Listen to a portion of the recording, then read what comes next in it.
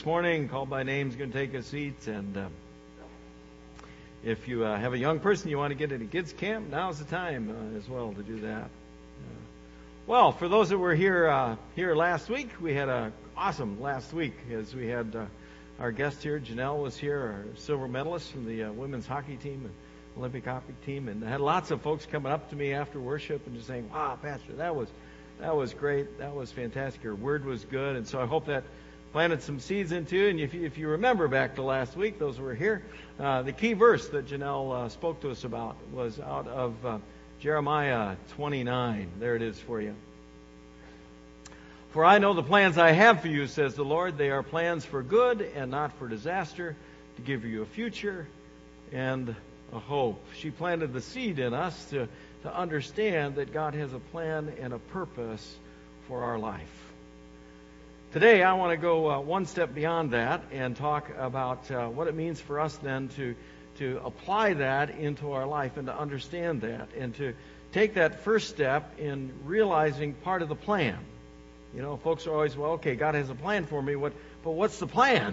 That's what we got to figure out. What's the plan? Well, today, we're going to take that first step in understanding some of the basics of the plan, of just understanding the basic purpose for which you were created. The basic purpose about the plan and how you begin to walk in that plan that God has for you. Just understanding, first of all, why you're created. What's your purpose? You can see in the background of the slide there, the football players all gathered up and huddled up. You watch sports and it inevitably happens, right? Somebody makes a touchdown and they get done with the touchdown and they're running around the end zone, and somewhere along the way they're doing this, right? You know, that thing, you've seen that before, right? They're doing this. And of course, when, football game, at least when they're over, all the Christian guys huddle together and just pray together and all that. I mean, it's kind of an awesome reality for us to see Christians practicing something out there in their work, in their daily life, in the experience of their life. You see, these guys, when they're doing that, when they're gathering for prayer after the game and all that, they're putting into practice the principle that we're going to learn this morning. And that principle is so easy to remember. It's the simple understanding that all of us were created for the purpose of praising God and living to His glory. That our fundamental purpose, one of the fundamental reasons that's wired into us, that we exist on this earth, is for the basic purpose of just living our lives to the honor and the glory of God. Let me show you in the Scripture where that's clear. It goes to Romans 6:13, and you can see it on the screen there. It says, "Give yourselves completely to God." Okay, it starts there, right? First of all, we're talking about why we're here, and when you give yourself completely to God, here's what happens. You discover your first and foremost purpose. You give yourself completely to God, for you were once dead, but now you have a new life, so that your whole body is an instrument to do what is right for what? For the glory of God. You see, Jesus died to take you out of death and bring you into life and get you on the track of the plan that God has for your life. And the first purpose in that plan is for you to live the life God wants you to live by living that life of honor and glory to His name. That's why we exist. We exist just to please God. Just to please God. Now, if you think about that, that is an awesome, freeing reality in our lives. Let me prove it to you. Turn to the person next to you and tell them, "I'm not here to please you." Huh? Did that feel good or what? Huh? I mean, there's some of you got somebody next to you saying, "Man, I've been waiting to tell them that for, I mean, didn't that feel good?" But that's the truth. It's the absolute truth. You see, you aren't here in this life, in this world, living the way you live in order to please everybody around you. You're only here to please one. And that's to live your life to the honor and the glory of Jesus Christ. You see, I know I cannot please everybody. I just will not be able to do that. I'm not going to be able to please all your folks. I mean, this is absolutely true in your life, right? And you know there are people in this world that no matter what you do, you are just never going to be able to please them. Am I right? Give it up. You don't have to. You only have to please one. You only have to fulfill the purpose of living a life that pleases, honors, and glorifies God. Jesus made that clear for us when somebody came to him and said, Now tell me, Master, what is the most important commandment? What's the most important thing that I have to do? What's the absolute vital thing that I have to follow in my life? The fundamental thing that I have to follow in my life. He said in Mark 12, the most important one, people of Israel, is that you only have one Lord and one God, and you must love Him with all your heart, with all your soul, with all your mind, and your strength. You only have to please one. You see that? It is why you're here. The purpose of life for us is to live a life that pleases God. Now here's the other side of that. Understanding that we don't have to please everybody also frees us to live that life that pleases God. Because there are times that the worst thing you can do is please somebody else. When you need to be in their life saying, wait a minute, this is not right. This is not the way you're supposed to behave. This is not what life is about. What you're doing is not right. You see, when you tell somebody they're wrong, that's not pleasing, but it may be the only thing that is pleasing to God. Are you with me in understanding that? You see why this is so vital for us? It's so important that we understand our basic purpose is to live to the honor and glory of God, to please one. Jesus made it clear in the commandment. He said, we're only here to please. This is the first and most important thing we can do. Now, here's the rub. The rub in all of this is, so far it's felt pretty good, but the rub in this is you also have to look at your life. And you have to ask yourself, am I living that life? Am I living that life that pleases God? And even harder, are there things in my life that don't please Him? And if there are things in your life that aren't meeting the purpose for which you were created, to live to His honor, to live to His glory, to reflect Him and please Him, if there are things in your life that aren't on that track, you need to change it. You need to get busy in getting your life in sync with what God wants, to live to His honor and His glory and to please Him, and start removing those things in your life that are going to be barriers. You see, we started saying God has a plan, He has a purpose for your life. He's got something awesome and incredible that He wants to accomplish in your life.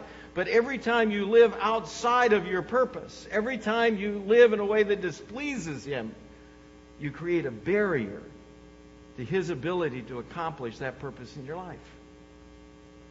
See, we're here to live to the honor and the glory of God. And if there's things in our lives that don't do that, we need to change them.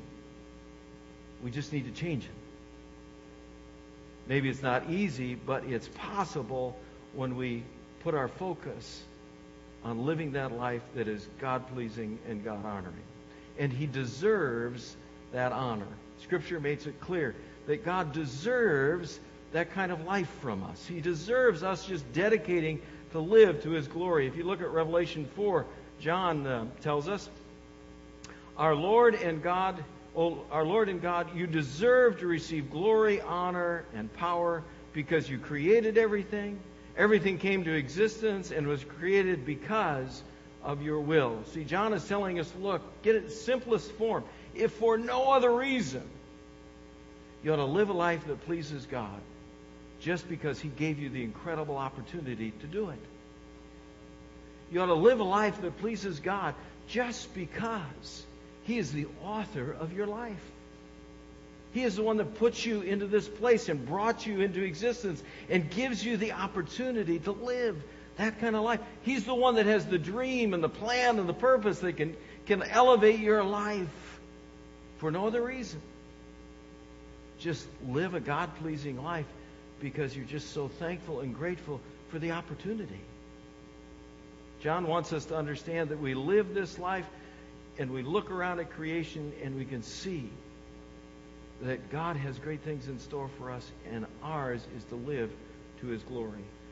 Psalm 142 reminds us this is the wisest and smartest thing that we can do with our lives. If you look at 142, it says, "From heaven the Lord looks down to see if anyone is wise enough." What does He want us to be? Wise enough to do what? Search for Him. You see that? See, are you wise enough to get this today? Are you wise enough to understand why God created you? Are you wise enough to understand this is the wisdom of life? This is what gives life meaning and purpose and value. This is eternal stuff. And God is looking to us to understand this basic, simple truth, that the best, wisest thing we can do with our life is just to seek Him. Just to seek Him in our life and to seek to honor Him and glorify Him with everything that we are and everything that we do. Just to be able to say, God, I just want You in my life. I want You in control of everything in my life. And it means not blowing off any opportunity we have to be in the presence of God. The wisest thing we can do is just put ourselves continually in the presence of God. The psalmist in Psalm 63 kind of lays that out for us pretty clear. We walk through the psalm for a minute. The psalmist says, "The Lord doesn't care about the strength of horses or powerful armies." Stop there for a minute. What doesn't He care about? He doesn't care about your bank account. He doesn't care about what car you came to church in this morning. He doesn't care about how important you think you are in your job. He doesn't care what the plaque says outside your office. He doesn't care about all those worldly things that we use to define and build ourselves up. That's not how He measures us. Look how He measures us. The Lord is pleased only, you see that word? The Lord is pleased only with those who worship Him and trust in His love. What does He want from us? To live that life that is God-honoring and God-pleasing and worships Him. And worships Him. And takes every opportunity we have to be in His presence. You know what that means, right? That means taking every opportunity to be here and experience Him every week. To not blow off worship because something else came up. To not blow off the opportunity to be here and be in His presence because the world's offering something else. But to take seriously the wisdom of being in His presence in every opportunity that we have. Notice He continues saying, "I have seen Your power and Your glory" where? In the place of worship. Here.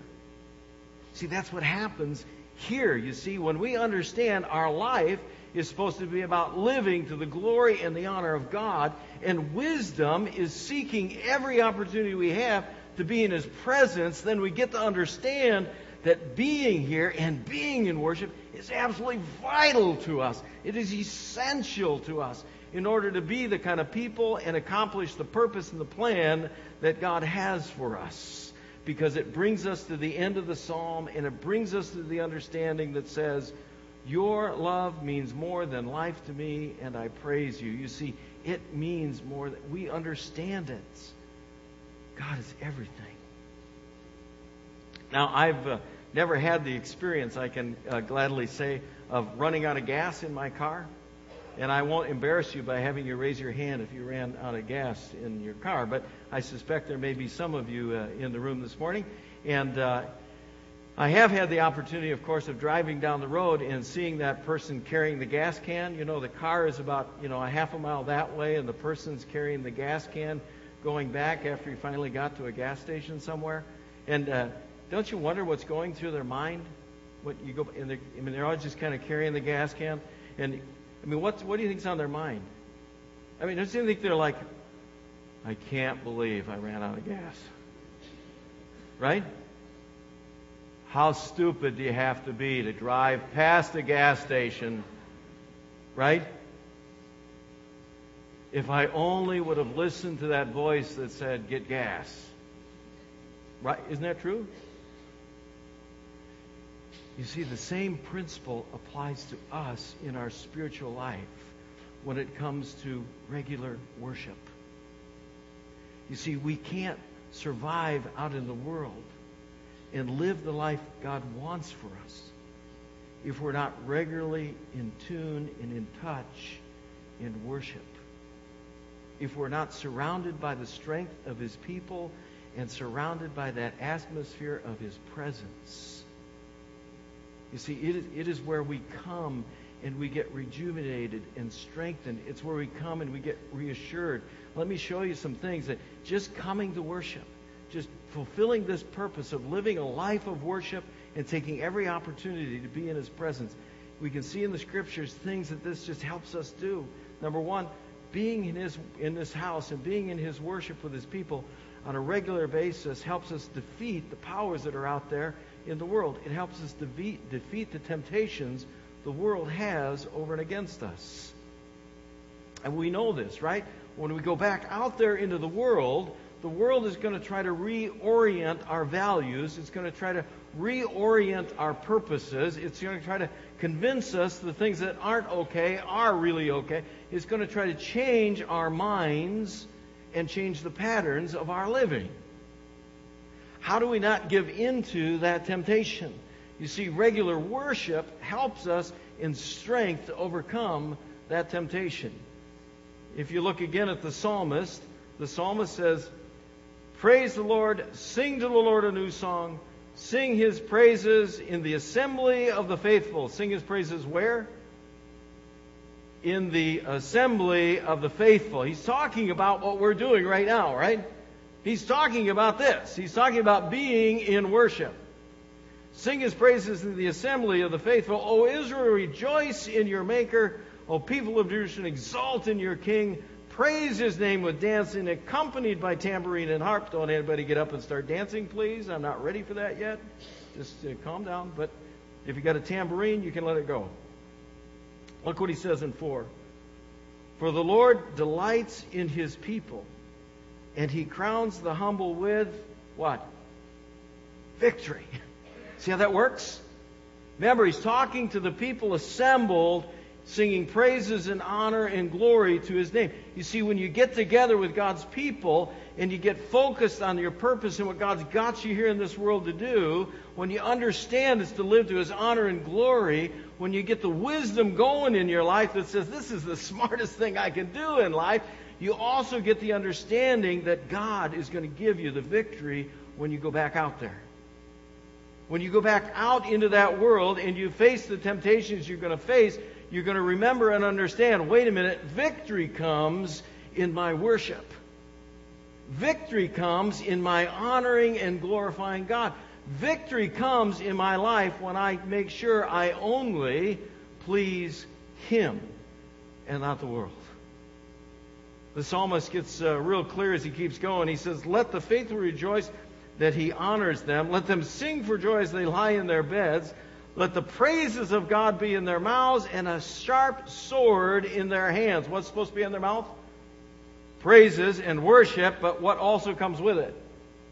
A sharp sword. What's happening? When we do this, when we worship, when we let our lives surrender, when we worship, God fortifies us for the victory to be able to stand out there in the world and to stay focused in our life in what He wants. The psalmist gets practical in saying to execute vengeance on the nations, to put punishment on the people, to bind their kings with shackles and their leaders with iron clasps, to execute the judgment written against them. You can just corral that stuff that's trying to get at your life. Worship gives us the strength to be able to stand out there in the world. It gets even better. Worship defeats the evil one in our lives. We know this is true, right?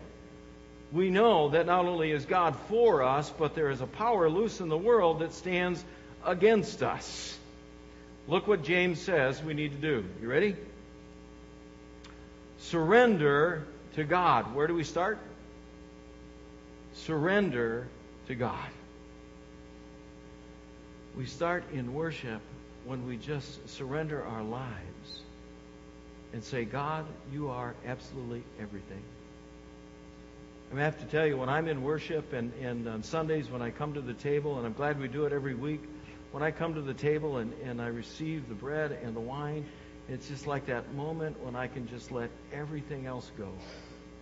I can just surrender all that I am. I can surrender all the stuff of last week. I can surrender everything that's happened to me in this last week. I can just surrender all of that and understand that God is greater. See, the hard reality for us is we know there is a power loose in this world that is always seeking to attack us.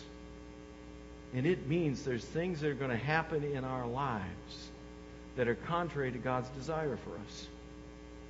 There are things that are going to happen in our lives that are horrible things. Things that God doesn't want in our lives, but nevertheless the evil one does. And so there are things that are going to happen in our lives that we just need to find our way through. Look what James tells us. When you surrender it to God, you resist the devil, and he will do what? You see, when you come to worship and you surrender everything, even the injustices, even the heartache, even the hurt that you've gone through, it pushes it farther away. It pushes it further away from your life and gets you back in the place that God wants you to be. Just living a life that gives Him honor, that gives Him glory, and gives Him praise. It makes our lives unshakable. If you look at Hebrews 12, it says, we should be grateful that we were given a kingdom that cannot be shaken. And in this kingdom, we please God by worshiping Him and by showing Him great honor and respect. You see, when we worship, we surrender, and we get the opportunity for new life. Next one, when we worship, it also reminds us that we're not alone. Boy, do we need that memory. We need to be reassured every week that whatever's going on in our life, we don't have to face that absolutely alone.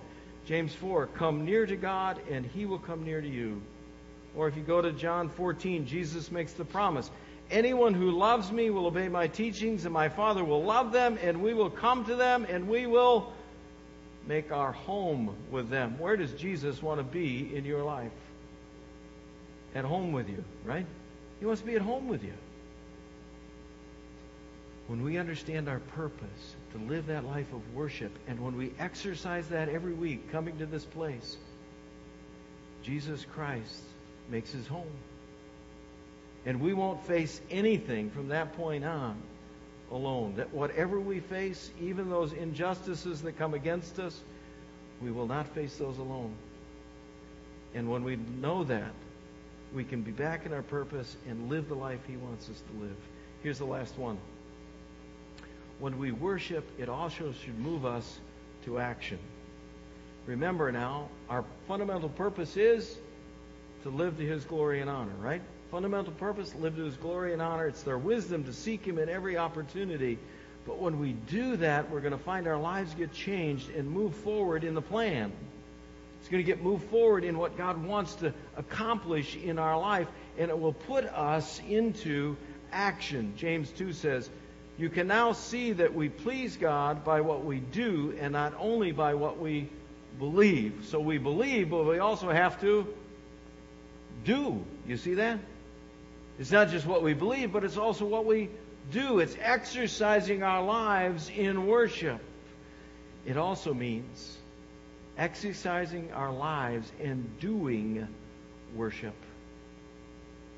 When you come on Sunday morning, you know what? There's a lot of folks that do a lot of work to make this an awesome experience for us. I mean, hopefully when you came in this morning, you had folks shaking your hands in white shirts and saying, great to have you at Christ Church today.